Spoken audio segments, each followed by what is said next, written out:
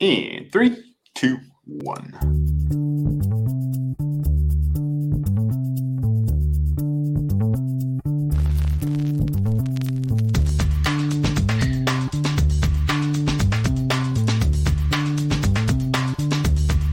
Welcome to the acclaimed podcast, The Deep Dive, featuring your esteemed hosts, Andy Monitor and Drew Dinzik, powered by BetSperts. Welcome to The Deep Dive. Fired up for tonight's episode.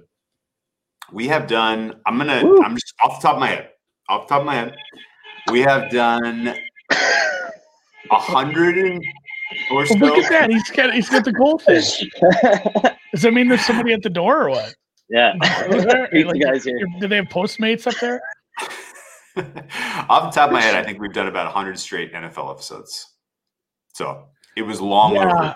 It was long overdue. We didn't even really get into the mix it NBA, up. which is wild that we're doing hockey and not basketball. Look at that. Equal. Basketball's Wild West right now. Who the hell knows? Yeah. what's I've going done on? more NBA streams than the deep dive. That's right. That's a great point, actually. But yeah, no, it's a breath of fresh air to talk about a sport besides the NFL. We are, the NFL regular season is over. It's time to move on. You're telling me. And and the other major obvious weakness of this podcast, we've only ever had two Andrews, and we finally have a third Andrew. First ever guest appearance on the Deep Dive, hockey originator extraordinaire, Andy McNeil at Digital Gambler on Twitter.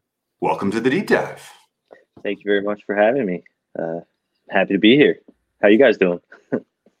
Oh, it's a great night, man. Yeah, it's a good Thursday. Normally we'd be, just I about guess ready Thursday. to watch Thursday Night Football. We'd be getting ready for the halftime show, and there's this emptiness in our heart on Thursdays now. So we'll do some bonus episodes, talk about some of the cool shit and hockey. I hope that I can fill that. When's the first puck drop? The 13th?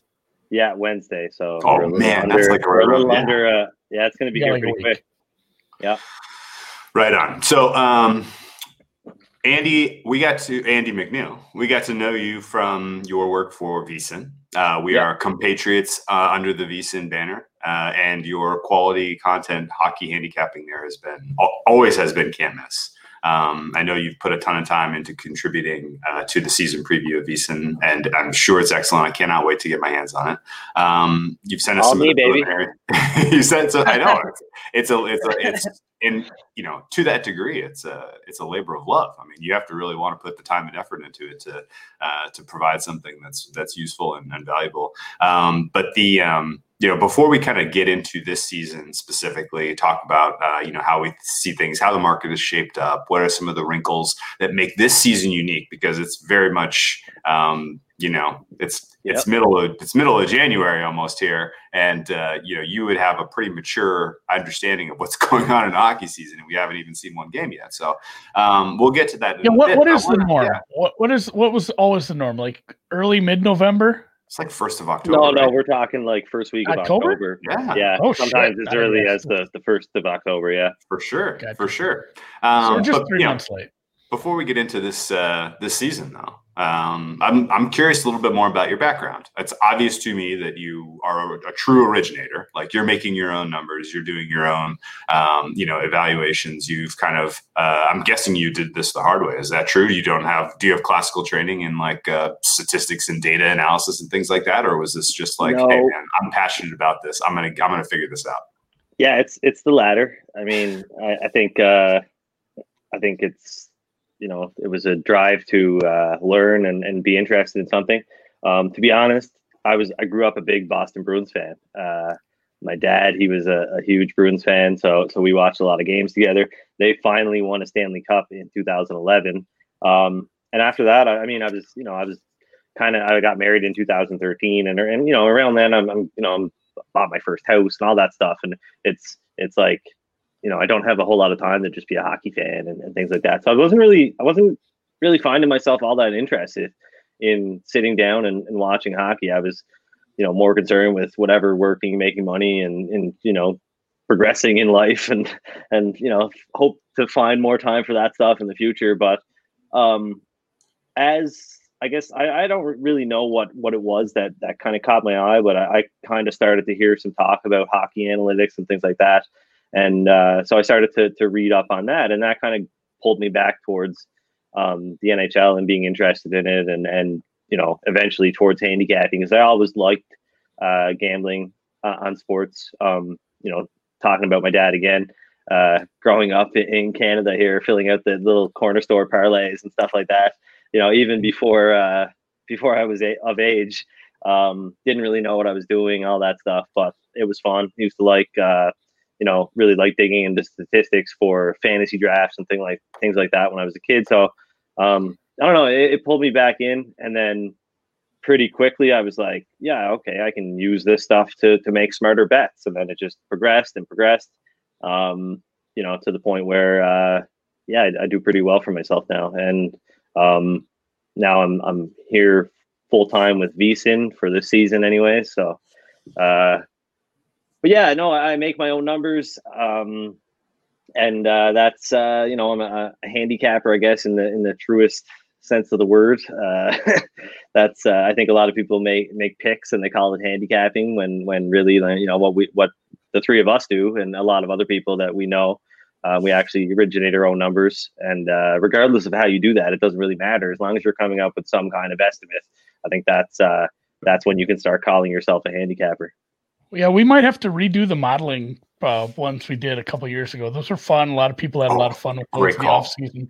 But it's funny, I was just on a podcast the other day. They kind of asked the same thing. It's a question that gets asked on a lot of these, where it's like, how did you first start getting into it? And just like, well, I like sports. Like everyone's just like, well, I like sports, or I like fantasy sports. And surprise! A lot of people, unless it's really against your moral compass, like gambling on sports is fun.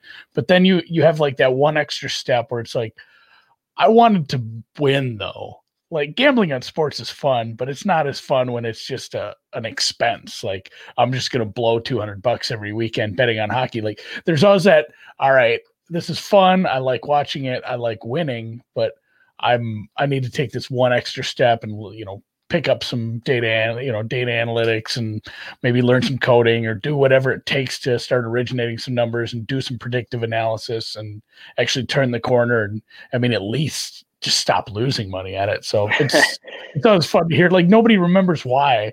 It's like, it's like, I can't remember, why. It's like, well, it's because you wanted to not lose. Like that's no fun. It's way more fun to win some money at this. That's like, and I got a shelf full of books here. I'm not a scholar by any means, but I'm somebody that likes to learn, and they're all related to gambling and making predictions and math and things that I did not care too much for in high school. But once, I often laugh with my buddies from high school and say, like, if I had have known that I could be doing this, I would have been a lot more interested in a lot of things when I was younger that probably would have, that probably wouldn't have led me to be a gambler. Right.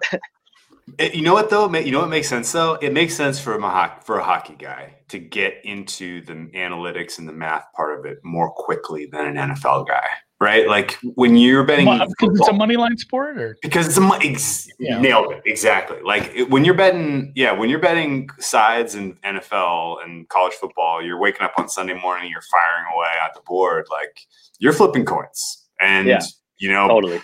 And there are people who are gonna hit a lot of heads and they're going to win some bets and they're going to think they're good at it. And then eventually they'll give it all back. It's a very common, cycle when you're betting on the point spread.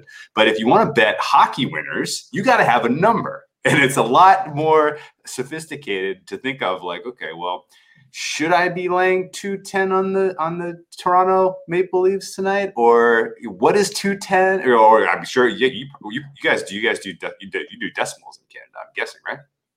I understand.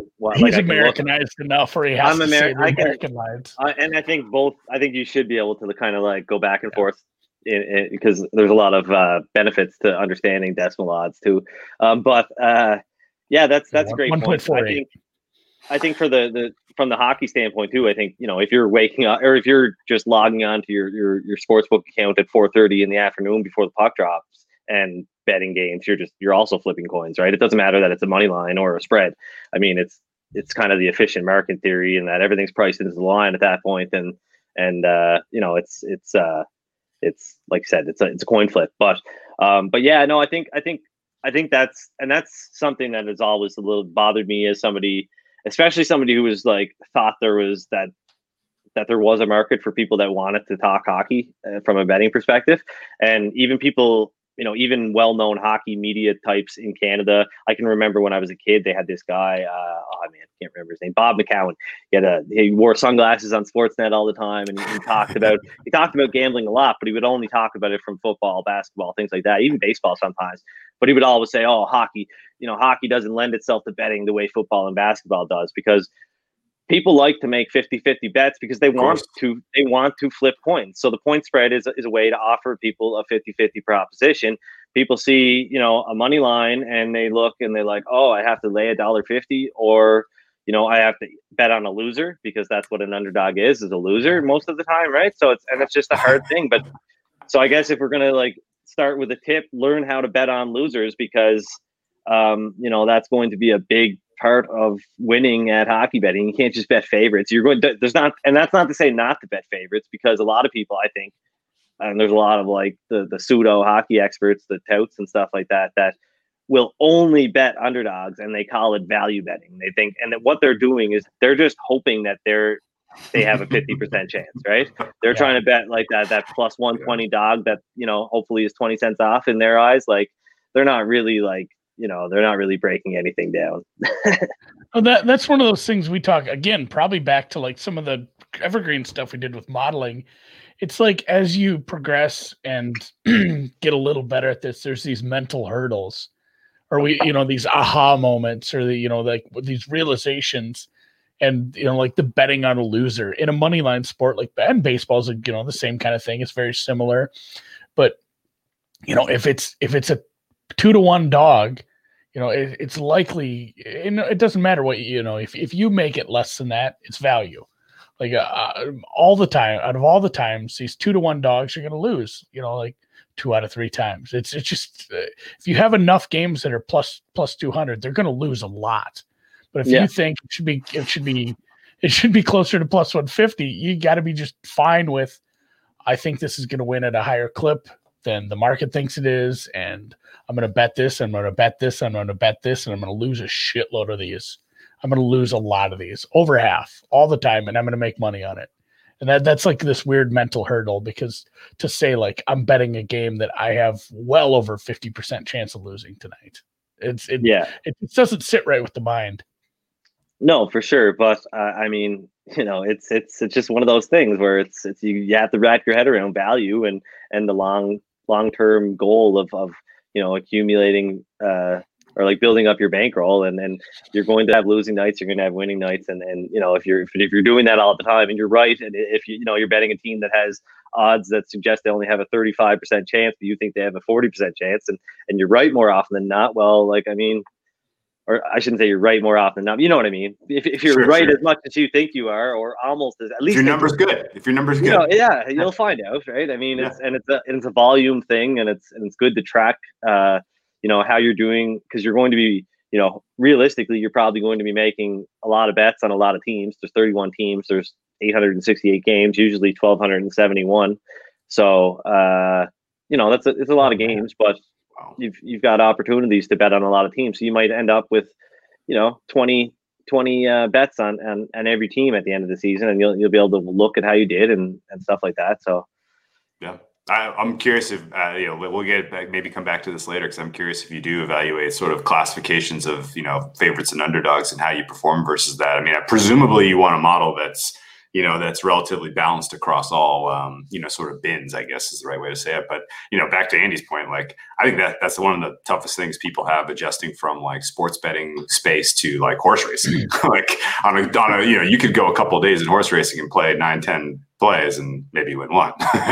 Well, speaking the opposite of, too, the favorite thing, like you said, that the fact that you get to, it seems like people get to this point, and like you talk about some of these, pseudo sharp people saying, well, I'm only going to bet it if it has a plus sign in front of it. That's like, I'm taking the value on the underdog today when they really have no number on it. Yeah. Well, sure. The same thing with people that when you get to that point, they're like, it's a free roll. Never lay over minus 150. Like I've heard people say that, like, oh, that is the most ridiculous thing. What if you think the team has an 80% chance to win? Minus 150 is a goddamn gift. And to your point about the horse racing thing, about having a lot of losing days with the corner store parlays, the gas station parlays that we have up here in Canada, there are actually syndicates that that's what they do, because there are opportunities to find value. Like there are correlated parlays. That's something that's a thing up here, right? Yeah. So especially during like a time like March Madness, when there's like a ton of basketball games, they're putting these lines up in the morning and they're taking them off the board by like 11 a.m. because everything that's happening, they don't move lines in this kind of stuff. They put up their stale lines, and then once they're stale, they take them down once they hit their liability, they take them off the board. But if you're, these groups are smashing those, and like you said, they might not win for 25 days, but they're just hoping to win 2 or 3 times in a month, and that's going to be enough, right? So I love it. Well, specifically to making numbers for hockey and originating, I guess in my mind, at least, there's sort of 3 phases when it comes to being an originator. You're number one, you're kind of experimenting. You're like figuring out what it is. You're figuring out how you want to approach a problem. Like you're problem solving, right? Yeah. Maybe your staking is, it's enough that you feel you get the experience of gambling, the rush of a good win, and the pain of a bad beat. But you're not really, you don't have a ton of skin in the game. And then you sort of eventually grow to where you have an edge. Your numbers are good. You're confident. I'm going to increase my staking here. I'm going to make, I'm going to bet every day this whole season. I'm going to bet it. I'm going to learn some stuff. I'm going to win. Maybe I'll win. Maybe I'll lose. Maybe the luck will be with me. Maybe it won't. But I'm going to bet the whole season. And that's a kind of a good growth period. But then eventually you get to the stage as an originator where you're like, okay, my number's sharp. I'm beating the market. I know that I have something valuable.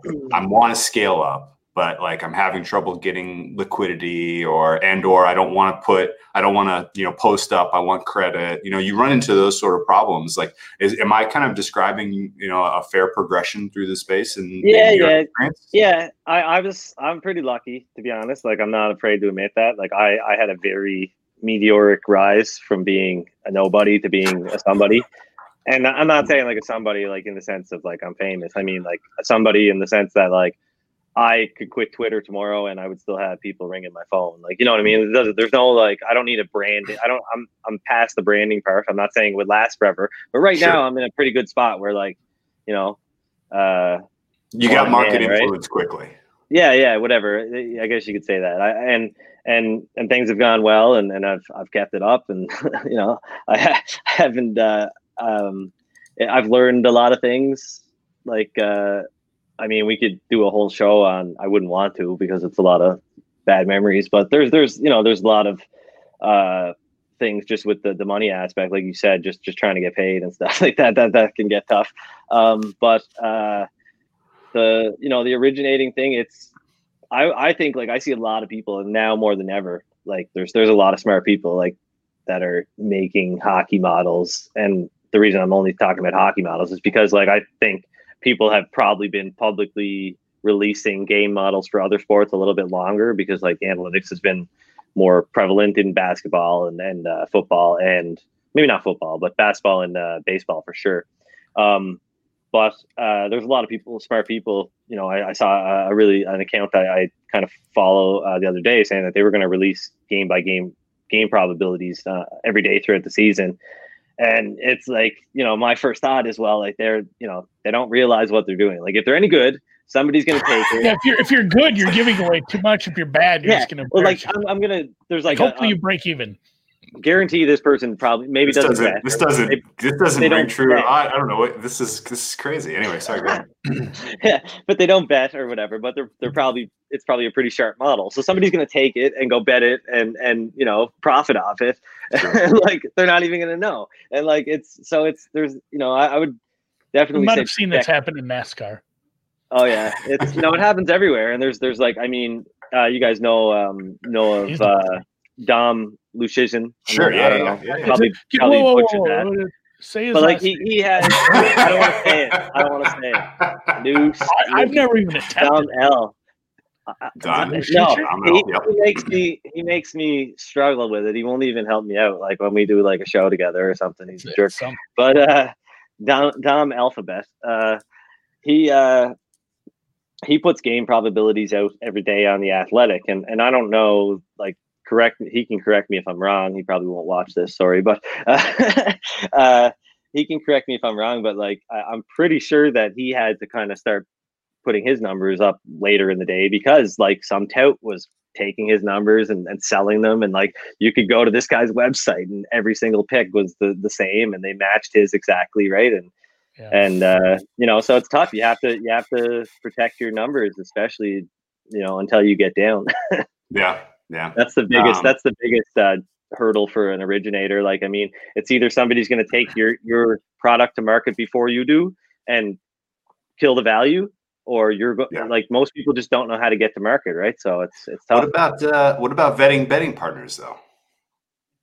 That's kind that's what I'm saying. You don't. And there's like, I mean, I get people reach out and stuff like that, and it's like, some people will reach out one year and then you'll say no because of maybe reputation or one thing or another, and then they'll reach out through a beard the next year. Like I don't know, it's tough. You hope that you find a good place to ply your trade, and you hope that it continues and that you don't run into problems and stuff. And right now I'm in a pretty good place, I guess. Real quick follow-up. Is the hockey market liquid enough? Is it deep enough that you could get down what you want to get down entirely on your own? Or do you have to have it? It's not liquid enough if I can do what I do. Okay.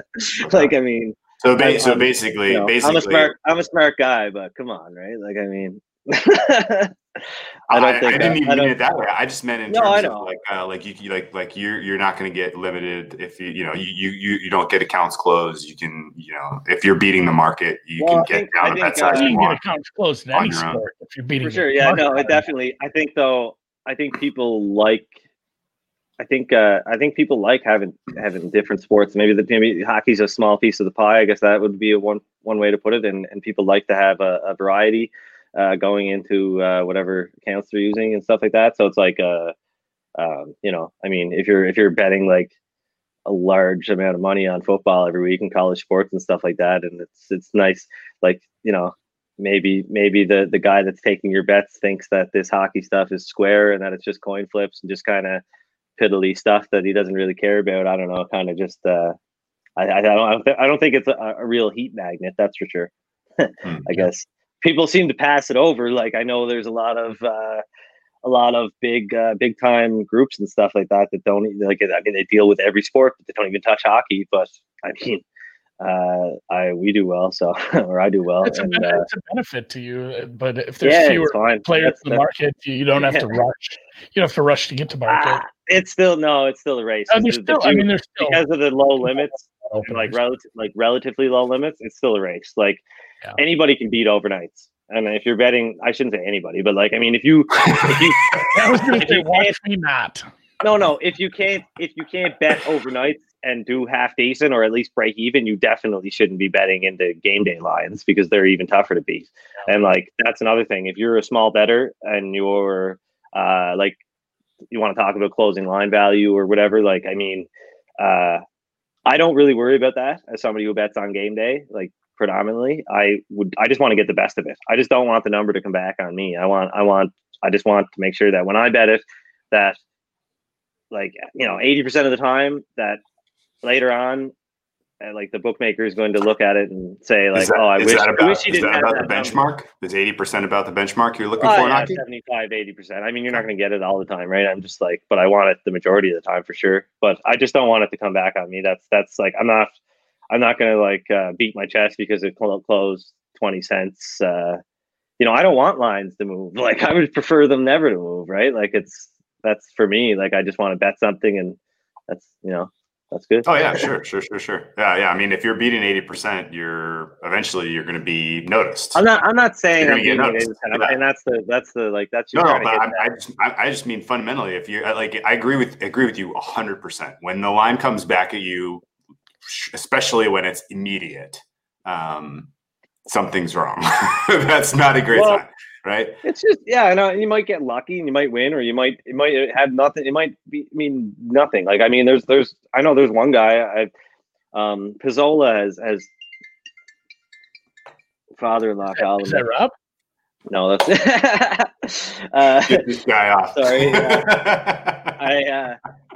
But Pizzola had told me about a guy one time that, like, he just liked to bet on certain goalies from whatever country he was from. Like, like there's certain people in the market that'll just, they have influence, they have money, and maybe they're really like successful in some other sports. So then they just go fire off $10,000-$15,000 hockey bets for fun, right? I don't know.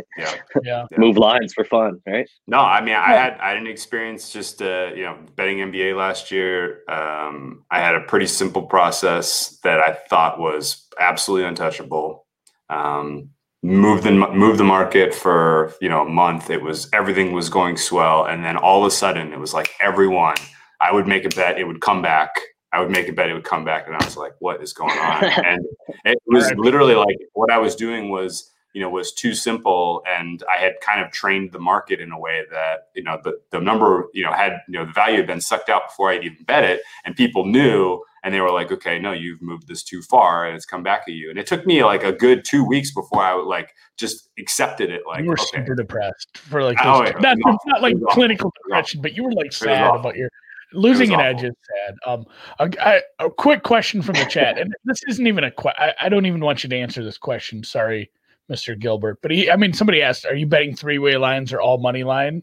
Which you don't have to answer that. I'm more curious about, is there limit differences? This is not, I've never limit bet hockey, obviously. So is there a limit bet, but is a big limit difference between money lines and three ways and totals, I guess? What's the difference there? Honestly cannot tell you because I don't like, I mean, I know that they're there. Like, I know that the draw is there. I know that the three-way line is there, but it's just the money line is, I'm guessing it's a lot more like I'm going to think that it's probably I know Pinnacle, for example, they take $10,000 Canadian during the regular season. They might have gone up, I'm not sure, but 6,000 or so American.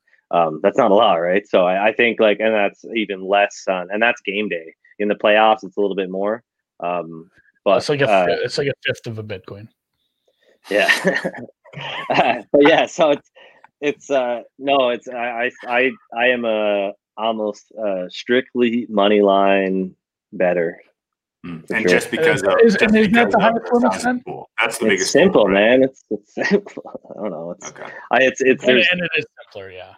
It's somebody said that to me about baseball. Like I said, when somebody was laying big juice in baseball, and again, we just talked about that. It's not bad to lay big juice if you make the price way different. And I said, do you ever wonder about like laying the run and a half or even the -1? He's like, a team doesn't care if they win by 2.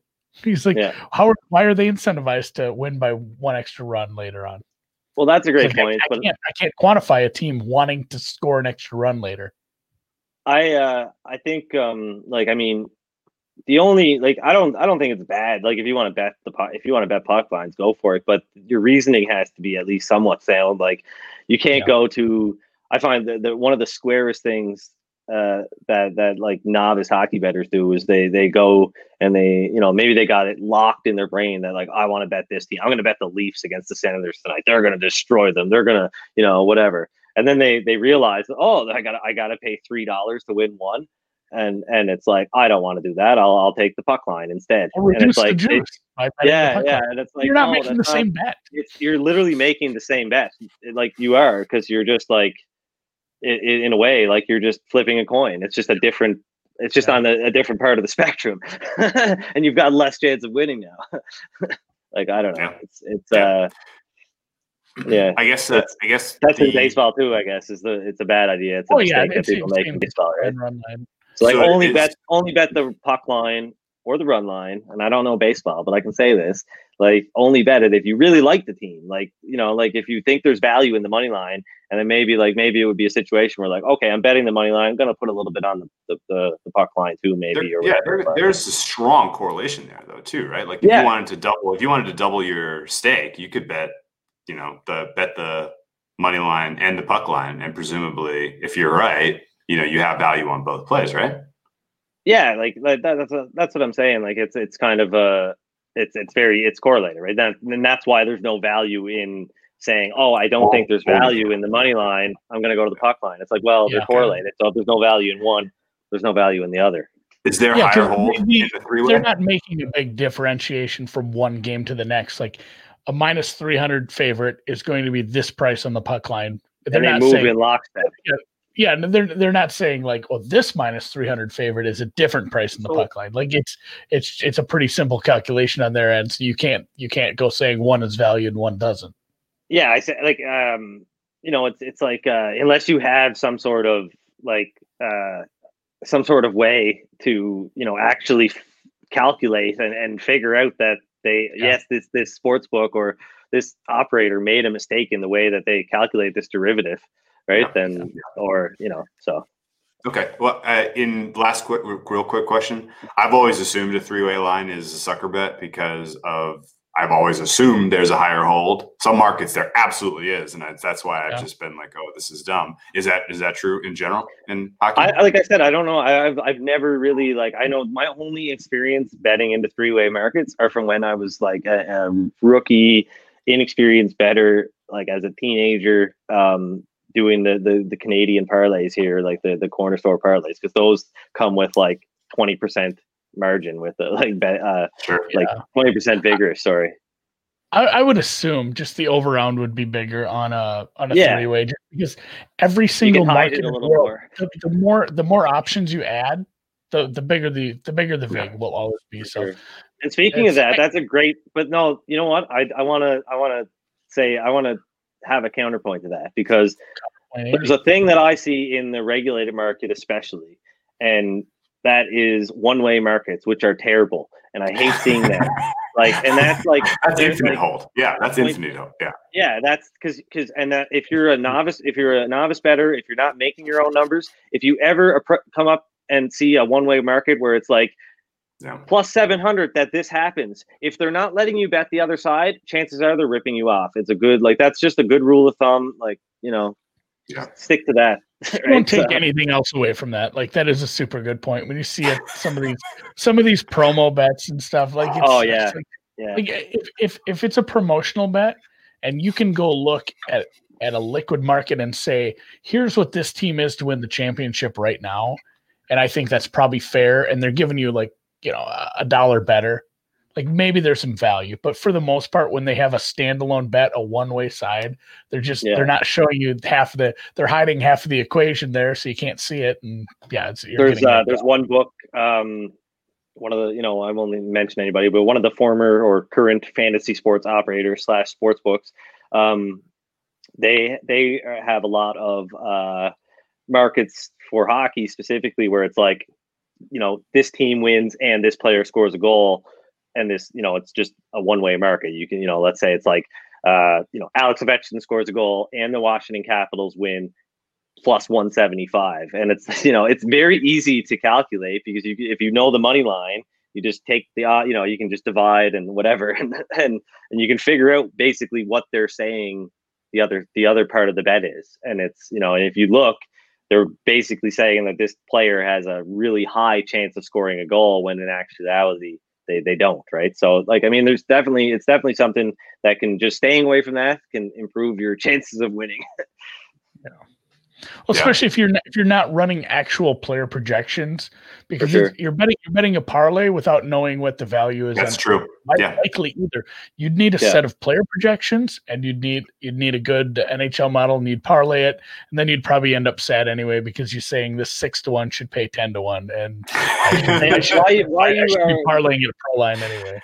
You keep saying things, and then I keep thinking of things, but no, that's what this is. You know, a lot of these global books, which is I guess what they want to be called now when we're talking in the regulated sportsbook world, but a lot of these global books may or may not have people that are from or come from Canada that really know hockey really good, and so like those places might be a good place to look when you're trying to like price, let's say, a player, like a player props market. Like some of these like little books, like I'm not going to name a bunch of them, but some of these retail books, you know who I'm talking about.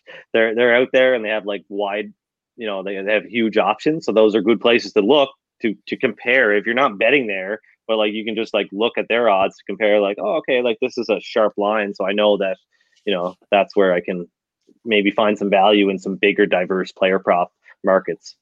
That makes sense. One last kind of origination. You've said one last thing so many times. Well, no, I know, just cracking me up. It's like a running gag at this point. 40 minutes into this thing, Drew. A lot of that was kind of follow up on sort of the same conceptual kind of discussion. This is a little different topic for you, but it's the last question I have, at least as far as origination goes. Not going to try to get you to divulge the secret sauce here, but more specifically in there's no secret sauce. When I sit down and prepare for an NBA season, less so for an NFL season because my process is a little different. But when I sit down and prepare for an NBA season, step one is let's develop a prior. Okay, let's put together some sort of prior, which is just a kind of a complete understanding of what is the true value of this team. It is speculative. It requires an understanding of all of the moves they've made. It requires a little bit of understanding of player value. You synthesize it all, coaching changes, things like that. You synthesize it all into, some expected value or expected strength number for a given team before the season starts. And if you do that well, if you do that better than the market on average, when the season starts, your edges could be big, right? Yeah. I mean, they could be big. You could have, especially if you have a good edge on a couple of teams, you could have that could last you 2-3 weeks, maybe 6-7 games before the market really catches up to New York Knicks this year. I don't think anyone in the NBA betting market had a prior on the New York Knicks that was as good as they have proven to be. So anyone that did is printing money on the Knicks, right? Eventually, the market catches up. It always does, right? You're trading the market if you're betting into it. If you're winning, if you're limit betting and you're winning, you're training the market on all of this information. You're training them on your prior, right? Yeah. And you have to be able to be flexible at that point and really move off of it quickly, pick up the dynamic information of, what you're actually getting in terms of season data, integrate it reasonably well, and continue to kind of, mature your numbers, find new angles and things like that. Is this, am I describing a similar process that you would see in a normal hockey season? Yeah, for sure. And like, I mean, priors are important. That's what I'm working off of. I mean, the projections that people will find in the VSiN hockey guide that's hopefully coming out tomorrow. Those projections, that's where I'm, getting my game probabilities from on a day-to-day basis. But like the priors really are, I don't know, the modeling, all that stuff, it's important and stuff. But like, I mean, that's just getting me to the starting point. And then it's everything that's happening in the morning with rosters, goaltenders, everything like that. So like a lot of things change. And that's something I would definitely caution people about too, is when like there's a site like Money Puck, for example, is a site that gives out game probabilities and stuff like that every single day. You can even like look ahead and see what their probabilities will be for the game, in 7 days from now or whatever. But like, is there any nuance involved in it? Like, are they like, changing things when, things go wrong for a team as far as like a lineup, or something like that? Like, is that going to be, priced into their projection? No, like that guy's not sitting at his computer at 6 a.m. and monitoring everything and making the necessary changes and the adjustments that are needed. And somebody might say like, oh, well, like this, I've followed this model all season that gives out their probabilities every morning and I've won. And it's like, okay, but did you win because you were, or did you just like, was it just like there's a, like for football example, if you're betting, if you bet 100 games in a season at -110, there's a 30% chance that, assuming that you're just flipping coins, like, there's a 30% chance that you could profit just by luck, right? So, I don't know what that's going to be in hockey. It all depends on what your average price is and everything. But there's a chance that you could just be winning by luck. And when you talk about priors, it's important to really trust them, especially early in the season. Like everything, like probably half of what you see, the results are, based on luck. Like it's half skill, half luck. Hockey, some hardcore hockey fans might think that's bullshit and think that it's like a detriment to the sport, or like I'm saying that the players aren't skilled, but it's obviously not that. It's just there's so many. It's just the possessions are a lot more discreet than basketball. There's like the players are always switching in and out, and like there's the best players are only on the ice for like small amounts of time. It's just like it's a lot of the time it's like plugs versus plugs, and it's like who the best will the best plugs win, right? So what if Aaron Rodgers played like I mean what's like essentially 20 minutes a game? Yeah, I mean granted it could change a lot, right? Like your projection for a lot of the game would be different. Happens, but let's say on the offensive side, because I sound silly now because he's not out there constantly when the defense, but let's say he played a third of the offensive snaps instead. It would be a completely different way to look at it. Well, basketball, I think, like if you were taking LeBron out every 2 minutes, like would you know what I mean? Like it's like, or if you were only putting him out on the court for 40 seconds and then he was coming off for 3 minutes and going back out for 40 seconds, like the Lakers projection for a game would be drastically different than it is when he's on the court for whatever, right? I don't know how long the basketball player's on the court for, but no, that makes 40 plus minutes. Yeah. Yeah. So then there is a pretty important aspect to kind of hands on the gears, so to speak, over the course of the season, keeping track of lineups, keeping track of efficiencies and things like that, and kind of incorporating that information in real time. For sure. Yeah. But like, I mean, and when you were talking about the Knicks and like being way better than anybody would have guessed, like the thing that's like in basketball, that's a little bit more like what you see is what you get, kind of, because it's like I said, it's more skill based. There's like, it's like, I know Michael Lopez, who's a really smart stats professor. He's on Twitter. He did a study a while back, and basically found that like in a 7-game series, the best team moves on 80% of the time in the NBA. Oh, yeah. In the NHL, you would have to play, I think it was a best of 51 in order to match that, where the best team would move on 80% of the time. So like, no, that's just too much hockey. But no, I know what I'm saying though. But like, although we're kind of going to get that this year, right? But well, the playoffs are still going to be, and then we saw that last year. Like when you mess with the sample size, you bring it from 7 games down to 5 games for the qualifying round. 4 underdogs went on from the qualifying round, like which is obviously more than we'd expect, and they were, But yeah, no, it's really important to trust your priors. If you put in work and you think I've got good projections and I'm confident in where I see these teams and where I have them, if something's not going right, that those first few weeks, if there's some team that's maybe you want to make an adjustment, but like you have to make sure that it's happening for the right reasons. It's not just a long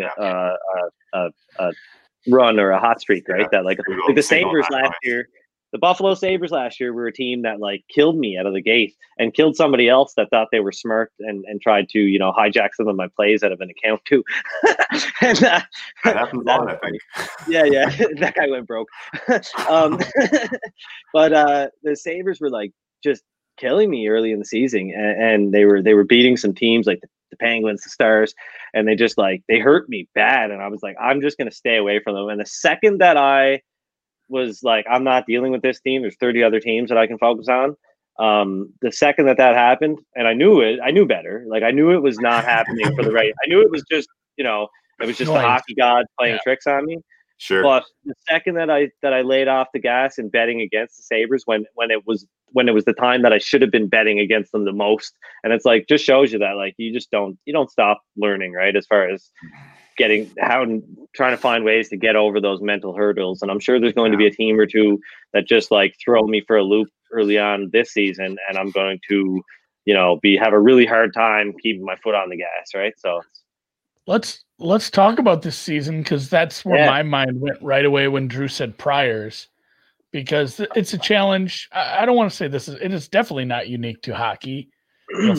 What would we say? Football had the most normal season this season.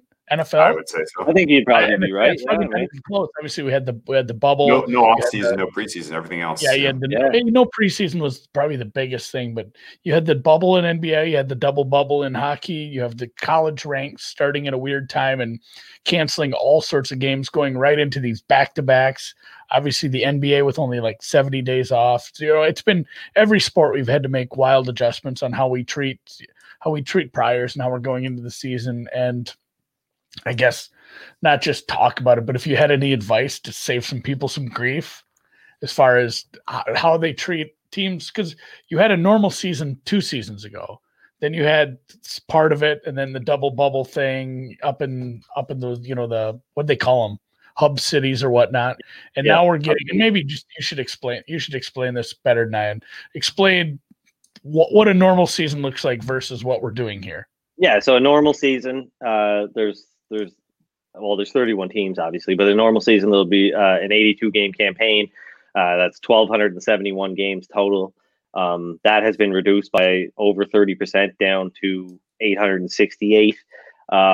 Normally, you'd have the 4 divisions, and every team would play every other team at least twice. They would play the teams in their own division 3 or 4 times. But they would Western Conference and an Eastern Conference team would play each other a home and away time, or a home and away series. Sorry. And this season we've got all localized regional divisions. It's going to be the North Division, which is Canada. You've got 7 teams in that division. Then you've got the East, which is 8 teams. That's your New York teams, New Jersey, Buffalo, Boston, Pittsburgh, Flyers, Pennsylvania teams. Somebody else, Washington. They're in there too. Yeah. And then you've got the Central, which is a weird one because it's like Carolina, Chicago, Columbus, Dallas, Detroit, Florida, Nashville, Tampa Bay. It's just like a mismatch of weird. It's like the Central and the Southeast. That's not even the weirdest. Minnesota and LA are in the same. Yeah, but Minnesota, like I said to you, they were screwed. They were screwed either way. They were better off to be the 8th Canadian team, move them to Winnipeg, exactly. right? They should have petitioned to be like, we'll just stay in Canada for the year. It'd be safer. Yeah, they're right there. So it's safer. Yeah, we will. Well, not only that, but they get Vegas. You get Vegas and the Avalanche in your division too, so it's not easy. There's 8 teams though in each one, so 8's a nice number because there's 8 in Canada. Well, there's only 7 there's only 7 in Canada, so it's an oddball in Canada. Yeah, so 31 teams. We have not added Seattle yet. 31 teams. No. That's right. We're getting some cracking. We're gonna have 32. Next year with Seattle. And then we have the West, which is the California teams, the Arizona, Minnesota, and St. Louis and Vegas. And they're not playing outside their divisions. It's 56 games. That's crazy. They're going to play like some team. Anyway, they're going to play the teams between 8 and 10 times. They'll play Edmonton and Calgary being provincial rivals, like the Battle of Alberta. They're going to play each other 10 times. It's going to be. We all know the story Battle of Alberta. Yes, yeah. Well, I mean, I'm just saying, like, the teams that used to do those road trips, like you'd go play those 2 teams, and they're just gonna, they're gonna enhance that. Like when Minnesota goes out to the coast, you play both California teams in a row, or when you go to Phoenix, you also go to Vegas and play a couple, so they can keep travel a little. I don't know if it's any safer, but easier. Don't really know what's happening with the Sharks. You talked about California there, and that's Santa Clara County, right? And they're probably not going to be starting the season at home in the what's it called, the SAP Center, or SAP, I think.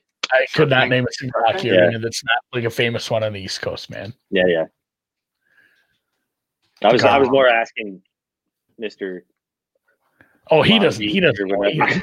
Well, yeah, Mr. Suntan there. What's funny is I've been to the Staples Center. I've been to the Duck Pond, the Honda Center, where the Ducks play. And I've been to the San Jose Sharks, and I feel like the locals that I went with called it the Shark Tank. I think that was what they were calling it. Yeah, the Shark Tank. Yeah, I should have just called it the Shark Tank. I mean, come on, right? So that's fewer games is the first thing that's different about this year and division alignment. The fewer games thing probably going to lead to some strange happenings, to some of my season long predictions or everybody's season long predictions looking pretty silly, because it's a lot easier to ride some puck luck to the playoffs in a 56 game season than it is to stretch it out over 82 games. The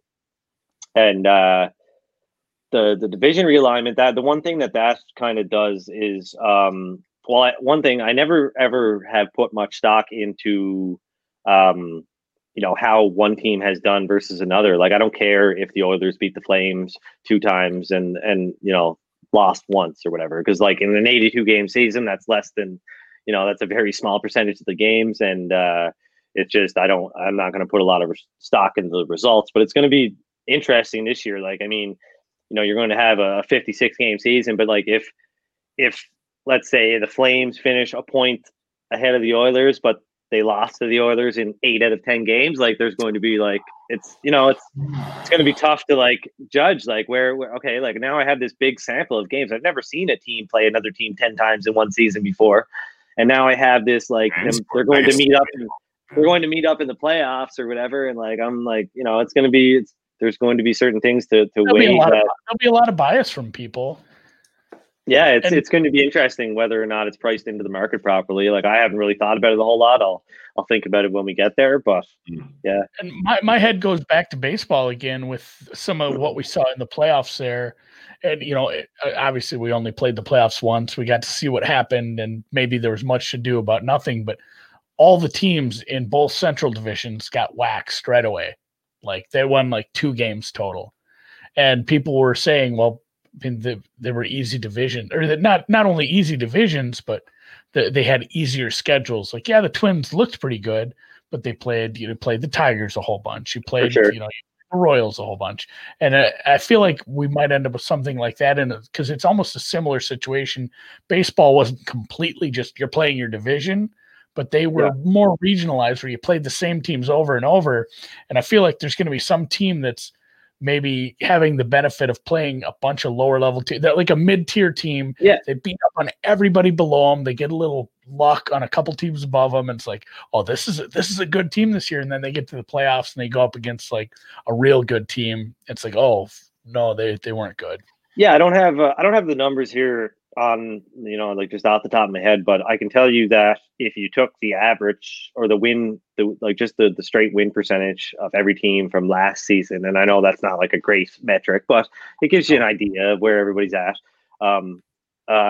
If you took that and just averaged it out for each division, I think the East is the only one that's over 50%. So like, wow. I mean, if like a team from the middle of, like, it's going to be impressive if Boston wins the East Division, but they're the favorite. But if a team from the middle of the division somehow takes that division title, that'll be a lot more impressive than if a team from the middle of the Canadian division, let's say, or the North Division, I mean, was able to, because it's really just Toronto there and then kind of a lot of other teams in the middle. But there's going to be, and that's going to be important for because the playoff structure has been changed a bit too, right? Like, so it's going to be each division, 4 teams are going to make the playoffs. It's going to be 1 versus 4 and 2 versus 3. And then it'll be, the winners of those series will meet to crown a division champion. And then those 4 division champions will move on to the semifinals, and it'll be reseeded once again, 1 versus 4, 2 versus 3. So we could have scenarios where like an Eastern team is playing. a Western Two of the team. 4 best teams aren't even in the Final Four then. Yeah, and we could also have a scenario where 2 teams from like we could have let's say like a Tampa or like a Toronto and a Boston end up in the Stanley Cup final, which would be weird because they're in the same conference usually, right? Like, I mean, Sure. You could end up with 2 Western. Let's not get crazy. Toronto and the Stanley Cup. No, Let's not get crazy.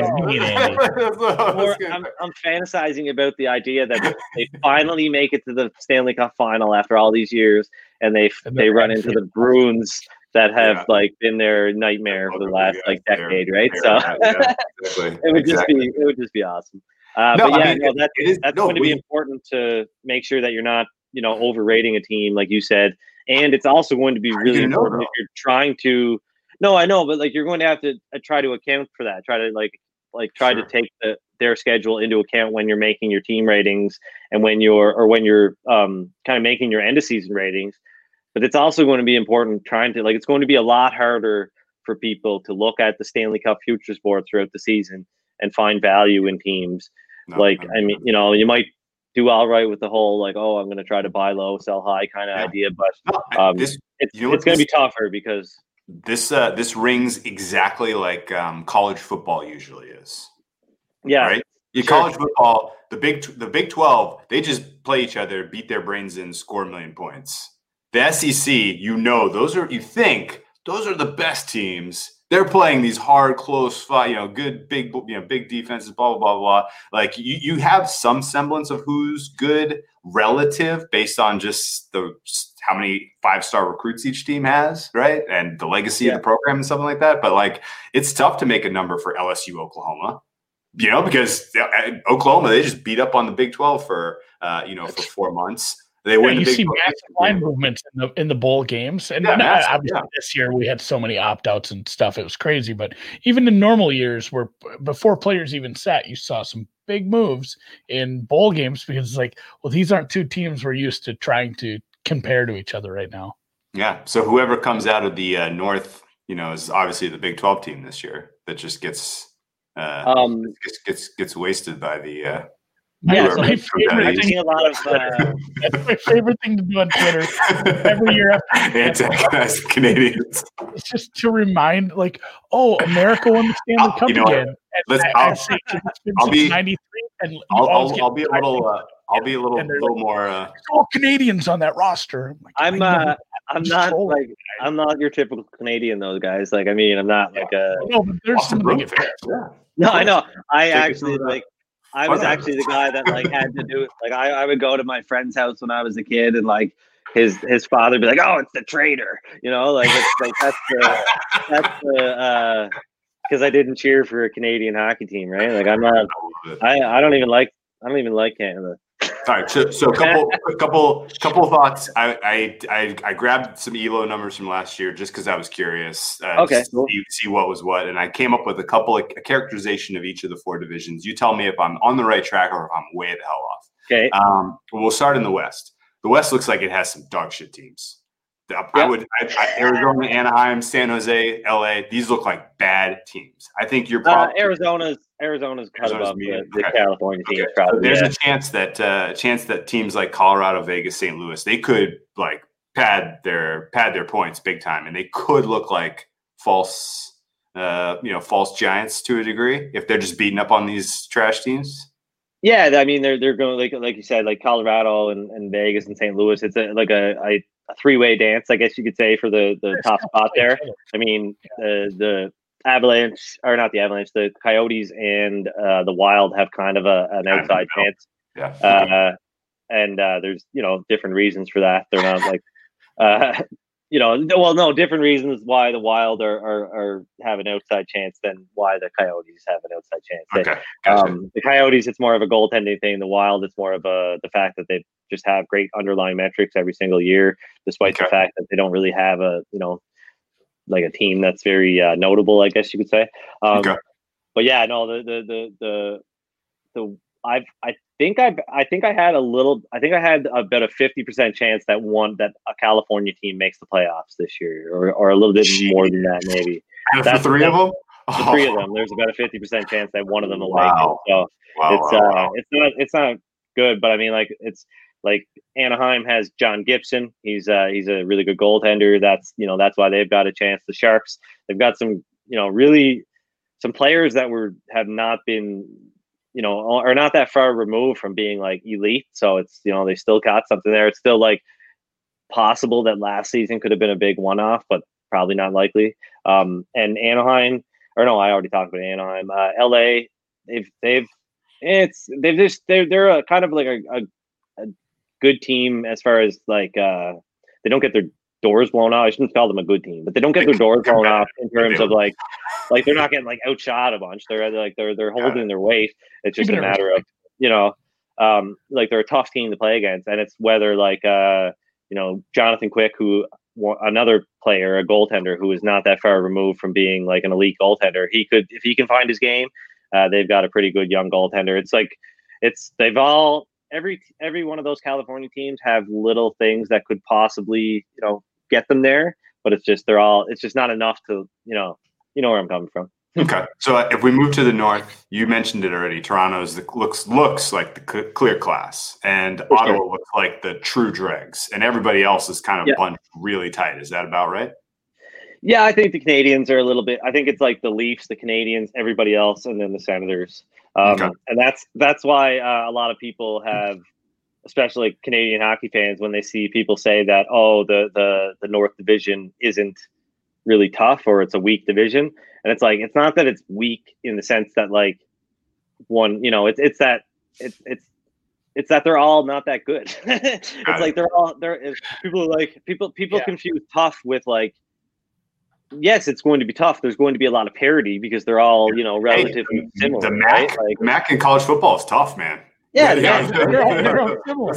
But being similarly power rated, all near the 10 to 15th doesn't make you tough. And it's funny. We haven't got political. We don't do this much. We don't talk virus a lot. But I wonder if this is all just one big scheme to get a Canadian team into the conference semifinals. It is because they're guaranteed to get there now. They're guaranteed a team. They're one step away from a cup final. They're only going to have one team though. Maybe. Yeah, they only have one shot. I was going to say something, but I'm not going to say it. It cuts both ways. They only one team has a chance. If you're listening. Okay, so then you mentioned already the East looks pretty robust. Somebody did ask, like, what's the toughest division? What's the softest? And honestly, did New Jersey and Buffalo? They are the bottom at the East. I'm guessing. Did they get a tough draw this year? Jersey, I think New Jersey a little bit more than Buffalo for sure. Buffalo, they're going to be a little bit tougher to play against. But it's a pretty short straw to draw. They went out and they got Taylor Hall, like big free agent signing. Nobody thought he was going to go to Buffalo. I didn't even consider it. Right, I figured like the Bruins were a team that were rumored to be in on him. But they got their man, and then they went and they got Eric Stahl from Minnesota Wild, and so like they're going to be a better team up front for sure. There's going to be times where the Sabres look like they're the best team in the league, like when Hall and Eichel are firing on all cylinders and stuff, and things like in the offensive zone, but they're still probably going to have a rough time dealing with all these juggernauts in their division. Yeah, like Washington and Zdeno Chara. Yeah, Washington's a team that that hurts to see him leave. Chara means a lot to me because, like I said, the Bruins were not a Stanley Cup team for a lot of years, and then his arrival in Boston was what started, putting him on that course. So big man is a great player. But Washington is a team that's I don't think Washington is a team that's on the same level as the Penguins and the Bruins, or am I forgetting anybody? Or the Flyers, but the Flyers not as big on them as some people. Okay, and then the Central looks like pretty stratified, right? Like Tampa Bay and Carolina look elite. Chicago and Detroit might be the worst two teams in the NHL. Yeah, that's it, right? Like that's a good. This one, it's like, I mean, and speaking of playoff odds, I won't get into like specifics, but like some, like actually I will say, like I think they made I think the Westgate had made Tampa Bay minus 300 to make the playoffs at Open, and I was like, "What? Like, what are you doing?"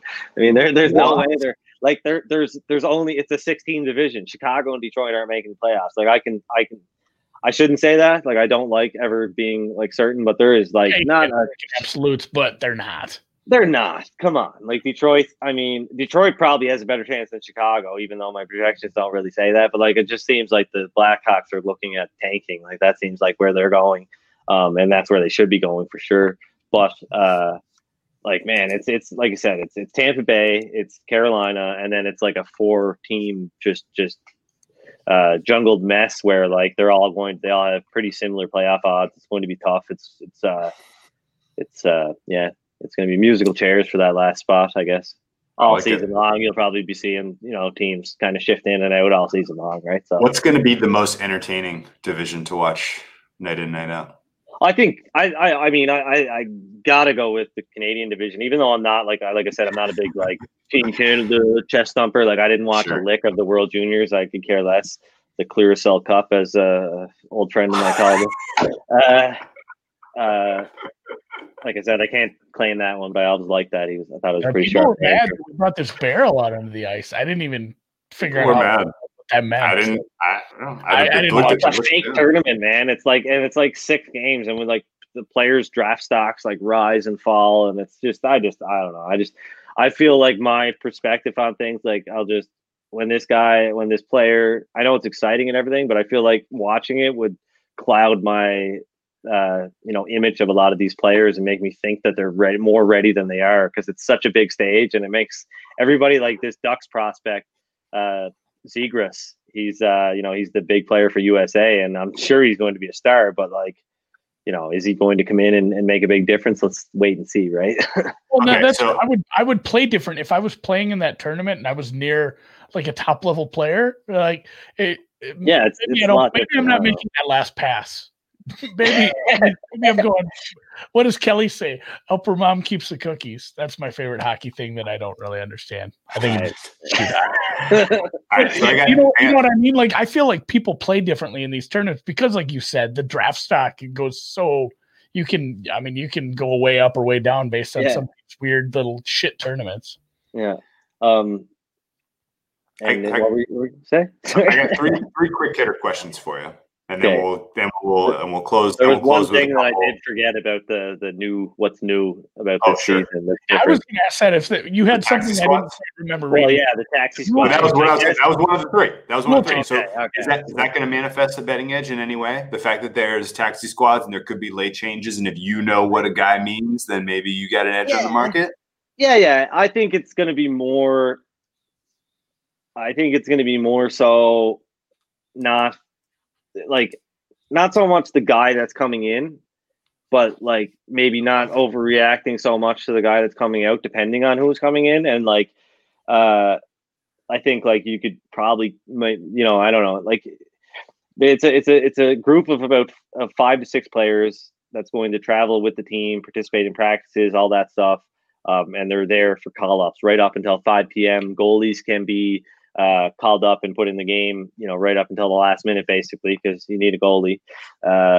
And I know Andy probably disagrees, but I've really Andy wanted to be a goalie. Yeah. Well, no, make it like basketball. You don't have a goalie. Scoring would go way up. It'd be way more fun to watch. Like, but when you score a goal, you just retrieve it and then you get the puck. Like that's like 48. Let's do it like we play at the outdoor rinks, where we turn the nets around, we put them on their sides, and you have to bank it off the end boards and into the net from like a bank shot, right? So, so I think it's going to be important. Like try to get an estimate on these players, just like you would like try to kind of estimate the value and where they're at. Are they replacement level, above, below, whatever? I don't think there's going to be a whole lot of needle moving going on, because it's not like you're, where it's going to be moved is like if a big star is out. But like you said, it's going to be the difference between a replacement level player coming in and a below replacement level player possibly coming in. So that's important. But I think it's just going to be important to know who's there, who's who, because you're going to get these things last minute before the game, and you're going to like, you're going to be faced with these decisions, and you're not going to have a lot of time to think about it. And it's better to just have an idea of how that changes your handicap. So, gotcha. Something to be aware of. Sure. The second quick hitter, the new offsides rule.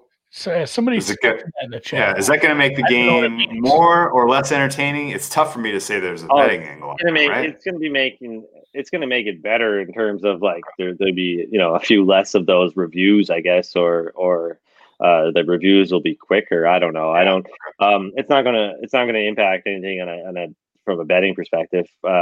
Anything that you can control anyway. But no, they should just take offsides out of the game, man. It's just like just make it seriously, like make a rule like that you cannot you can't pass the puck to a player that's already that's what I think they should do. Honestly, if they want to increase offense, make a rule that you cannot, a teammate, if you have the puck, one of your teammates, they can go into the offensive zone and go whatever, stand by the goalie if they want, but you can't pass the puck to them until you get over the blue line. I think that would make it maybe, but I don't know, man, just get rid of it.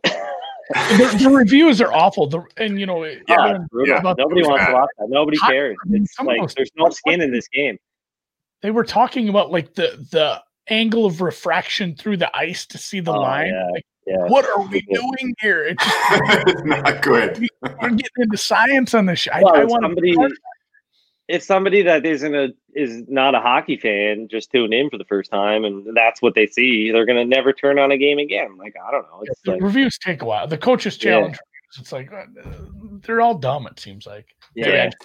Well, the goalie interference stuff is 50-50, and it's hilarious. I've seen some polls done on Twitter where I remember Bob McKenzie, who's a famous hockey insider. He took a goalie interference play from the KHL so that nobody would be biased. He didn't want to use Leafs and Canadians scenario or something like that.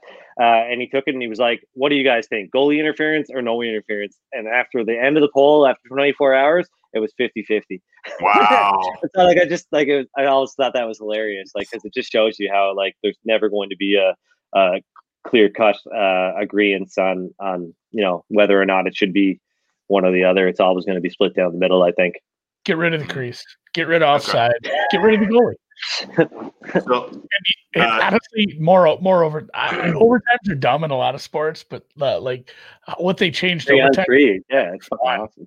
Sorry. Whole game should be 3-on-3. Last question for you. Because of the clustering, because you're playing a team so many more times, because you're only playing 7 other opponents or 6 in the case of the Canadian division. Is this going to make coaching matter more or less? There are coaches. I think goalie usage is going to be a big thing. With so many teams are going to play, it's 116 days the season, and so teams are going to play every second night, pretty much every other night you're playing. So goalie usage is going to matter. Doing little things like starting your backup. Especially if you have a good backup, depending on who your opponents are and stuff like that, maybe starting your backup in the first game of the back-to-back and saving your starter for the second game when your players are a little tired. That's an optimal strategy, I think, right? Those are things that can, little edges that can add up throughout the course of the season, I think. But where the places where coaching really matters in the game is special teams, right? It's penalty kill and the power play. There's not much they can do to affect change at 5-on-5. Obviously, they have their structure, whether they're playing a 1-2-2 or a 1-3-1 or whatever kind of structure that their players are in as they move up and down the ice. But that's it's like I said, it's pretty tough to. It's the power play and the penalty kill where coaches can usually impact change. So no change really. Impact the game a lot. No, I don't think so. I think it might. You're going to see lots of gamesmanship and stuff, especially with these. There's going to be instances in the season where teams play each other 4 times in a row or 3 times. I don't know if 4 times in a row, but 3 times for sure. Where you're going to have maybe a back-to-back, a day off, and then another game. So it's going to be a mini playoff series the physicality is going to be through the roof probably because they're going to be looking at it like teams are going to be looking at it as a playoff mentality where it's like, let's beat the crap out of them in the first game, and they'll be worn down for the next game kind of thing. And fights carry over. So there could be. Yeah, so that's something to think about, and that's something that, like, I mean, as I don't know how the schedule is going to shape out, but like as we have a sample of these instances where there's like mini playoff series in the season, it's like, like how is it affecting the total? How is it like? Are these things that we're going to watch out for in the first game of a 3-game set between two teams and stuff like that, right? Like, there's a lot to try to adapt to this season, and it's like, are you going to have enough time? Or like, there's going to be things that you miss. You can't get everything. You're just got to try to do your best. And the one thing, like, I remember on the NBA stream we did, you talked about handicapping one single division, and I like that idea in the NBA. But in the NHL, especially with the Canadian division only being like 196 games. If you were to just limit yourself to handicapping one division, like, you're playing with fire because there's a lot of luck involved. I would probably recommend just lowering your unit size, really small, I guess, and playing as many games as possible. Try to handicap all 31 teams. If you feel like that's too tall of a task, like, just try to find a couple of metrics or whatever that you can rate these teams based on, and then use a tiered approach. Like, make like 4 or 5 tiers and just go that way, because there's not that much separating these teams where it's like, you're going to have your 5 teams that are just trash at the bottom, and maybe you'll find things out about them, and maybe you can just like kind of create some kind of little method to pricing them, like, if a team in this tier is playing a team in that tier, this is what I'm going to price it at. Like, it's a good place to start, I think, is if you're just trying to, I get that DM a lot. Like, hey, I want to start modeling this sport. Where should I start? Great. And yeah. I'm going to clip this section, just send him this video. Seriously. Ultimate simplicity. 1 minute, 16 seconds. Adjust your tiers as you go. Be like, oh, this, you know what? They moved up a tier.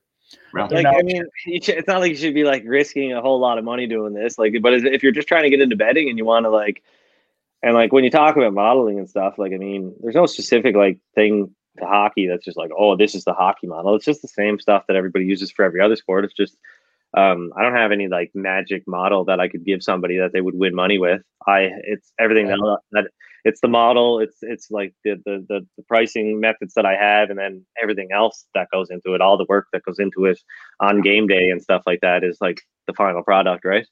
Do you have an opinion? Do you enjoy the regular season or the playoffs more from a betting standpoint? I hate the playoffs. Okay. I don't. Is it because of the goalie hot hand sort of deal?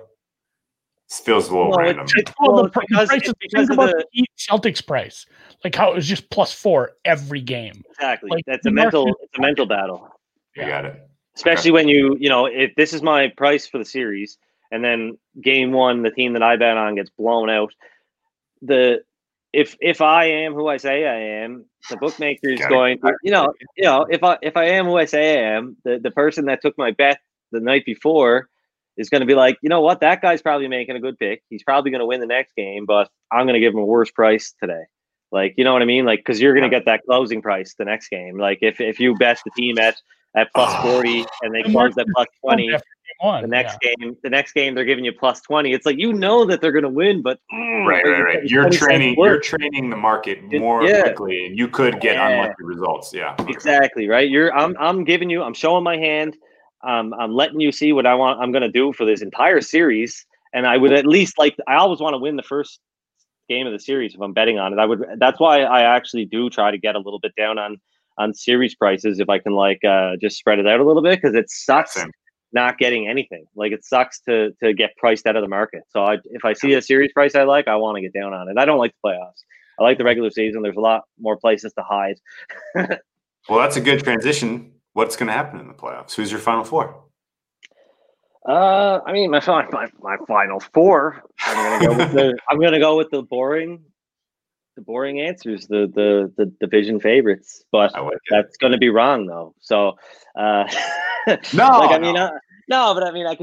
could pick Colorado, Toronto, Boston, and Tampa Bay, and chances are like somebody is going to have something happen with COVID or something else. Their season's going to get derailed. I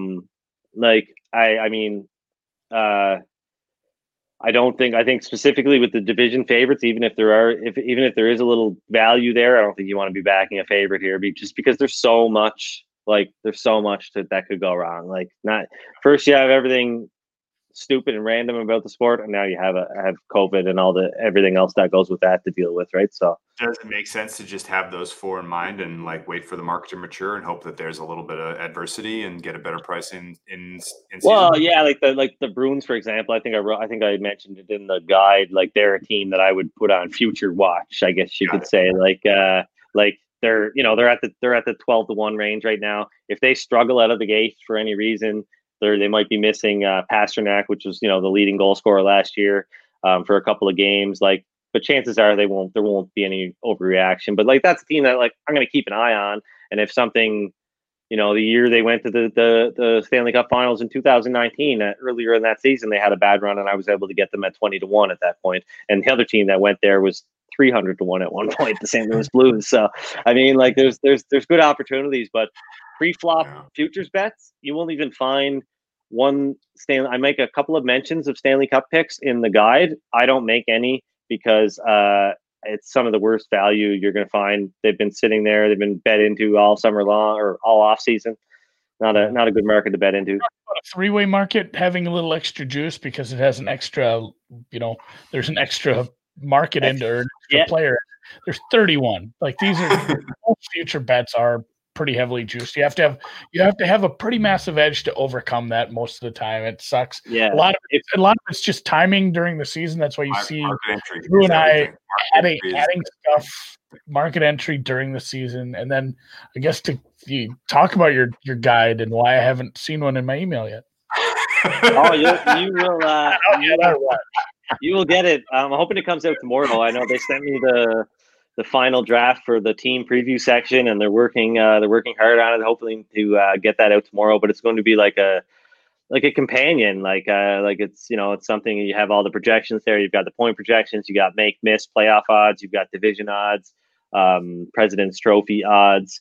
And team and now like a breakdown. Get to know the teams, what players are going to be important, and what players are at least worth keeping an eye on as far as somebody that could raise their profile this year and stuff like that. I spent a lot of time, instead of spending any time, I mentioned, like, for instance, I mentioned like the Carolina Hurricanes as a team. I would, if you're going to bet on a team to win the Stanley Cup right now, I like them at 20-1. I think they've got a totally clear path to the playoffs. They are, they're the only team in front of them is Tampa Bay. They're a team that's really, analytically inclined. Their management group is really sharp.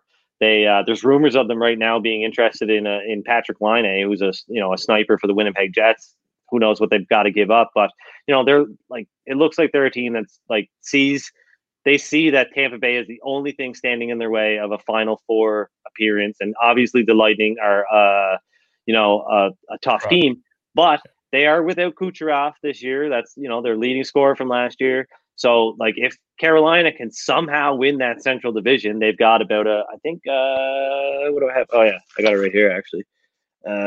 Carolina, 29% chance of winning the division, according to my model, my simulations. So if they can do that, they might miss Tampa Bay altogether. Tampa Bay might get eliminated in that first round, even though they would be a favorite. But they might miss them altogether. This is the year to go for it. You've got this trio of young players. But outside of that, I spend a lot more time talking about players' futures, because I think, especially for recreational bettors and smaller bettors, that's a great place to go to. For example, if you were looking at betting on Nashville at 8-1 or 9-1 to win the division, why not bet on Juuse Saros, their goaltender, at 50-1 to win the Vezina Trophy instead, right? It's because he's going to get consideration if he takes them to the top of the division. So, I mean, we got to tell Brinson about Carolina. He's going to be jacked. He's all about that. He's all about that life. Okay. This is fun. This was awesome. Man. Absolutely. Yeah, it went a little That was longer, I guess, but hopefully everybody that watched and listened and any other sport for a long time. I guarantee you we'll get more comments about this than we get on a normal NFL pod. That's for sure. I think this is gonna. People are really going to enjoy this one. There's no doubt. Yeah, I mean, I don't see there's any reason why we can't do a couple more hockey streams throughout the season. There's going to be some fun. I mean, even like coming up here, I don't know when there isn't football on Sunday here, but I think like the second Sunday of the season is like a day with like 10 games, which is totally like unusual. So like, I mean, you know, Sundays are going to be all about hockey. Yeah, outdoor games in Tahoe. Cool. Yeah, maybe we could do something for that. That would be fun. At a bare minimum, we're going to have to bring you back before the playoffs so you can explain to us how the playoffs work again, because I'll forget. Again, it's goofy. They're doing everything weird. No, this is fantastic. Thank you for your time. This was incredibly informative. I guarantee you our audience will enjoy this. I had high hopes and they exceeded my expectations. So much appreciated. And again, where can people find your content? You can find me on Twitter at Digital Gambler and on VSiN. I think you write in Point Spread Weekly too. Do you, Drew? Yeah, I did a week. I did 2 pieces a week all throughout the NFL season. It was a great experience. Yeah, so you'll find me in the New York Post as well. I probably have something in there every week. Probably mostly, has to do with the tri-state area teams. The editor there told me that they cover the Rangers a lot, the Islanders medium, the Devils small, but they don't care about the Eichels because I asked them if they wanted some Buffalo content in there as well, but they didn't. So it's VSiN, Point Spread Weekly. The guide should be coming out tomorrow. I don't know. And I'm on Twitch as well. I haven't done a whole lot besides the NBA stream, but I'm hoping to stream a couple of days a week, play some video games, talk some hockey betting, whatever. Just is your Raptors franchise doing better than the actual Raptors? I'm a little I don't even know how the actual Raptors are doing. It's not good. No, it's not good. They spent the whole off season into making McNurse a cool hat. Yes. Yeah. I mean, but it's been bad. I've played a few games. It's been fun. Is there a link to get his preseason breakdown? Tomorrow or whenever. Well, follow me on Twitter, and you will. As soon as it's available, we'll give it. You can bet your ass that I'm going to tweet about it as soon as it's available. Yeah, for sure. Thanks for asking. Well, best of luck this season. For sure. We will have you back on without question. We're absolutely going to cover more. Absolutely going to cover more of this in the future as we move out of football season. So it's great. Yeah, look into it, guys. I mean, it's fun and hockey. It's totally can be that secondary sport for somebody that might really like NBA or basketball. It can be that little bit of just to get the juices flowing, right? Like it doesn't have to be a big endeavor. Like you can just be a little bit of fun and like you said, if you can find some teams that you're catching. Like I know don't simplify it too much, but if you can find some teams that you like that you think are a little bit better than they are, and get short prices on them, it could be fun for a little work, right? Like it's better than the NBA from a betting standpoint. If you're getting into betting, pick the NBA. If you have those, if you're like, what should I do? Definitely. I mean, exactly what you described about the regular season is a better's delight, and the playoffs are a nightmare. It's the opposite for the NBA. NBA regular season is a nightmare, and the playoffs are just unbelievably fun. So it's like people that when the end of a typical baseball season comes around. And NFL's about to start, and people are like, "Oh, I can't wait for the NFL. Baseball sucked." It's like, well, you got a way worse chance of beating the NFL. So, But anyway, thanks a lot, guys. All right. Well, take care, and thanks again, and best of luck this hockey season. You got it.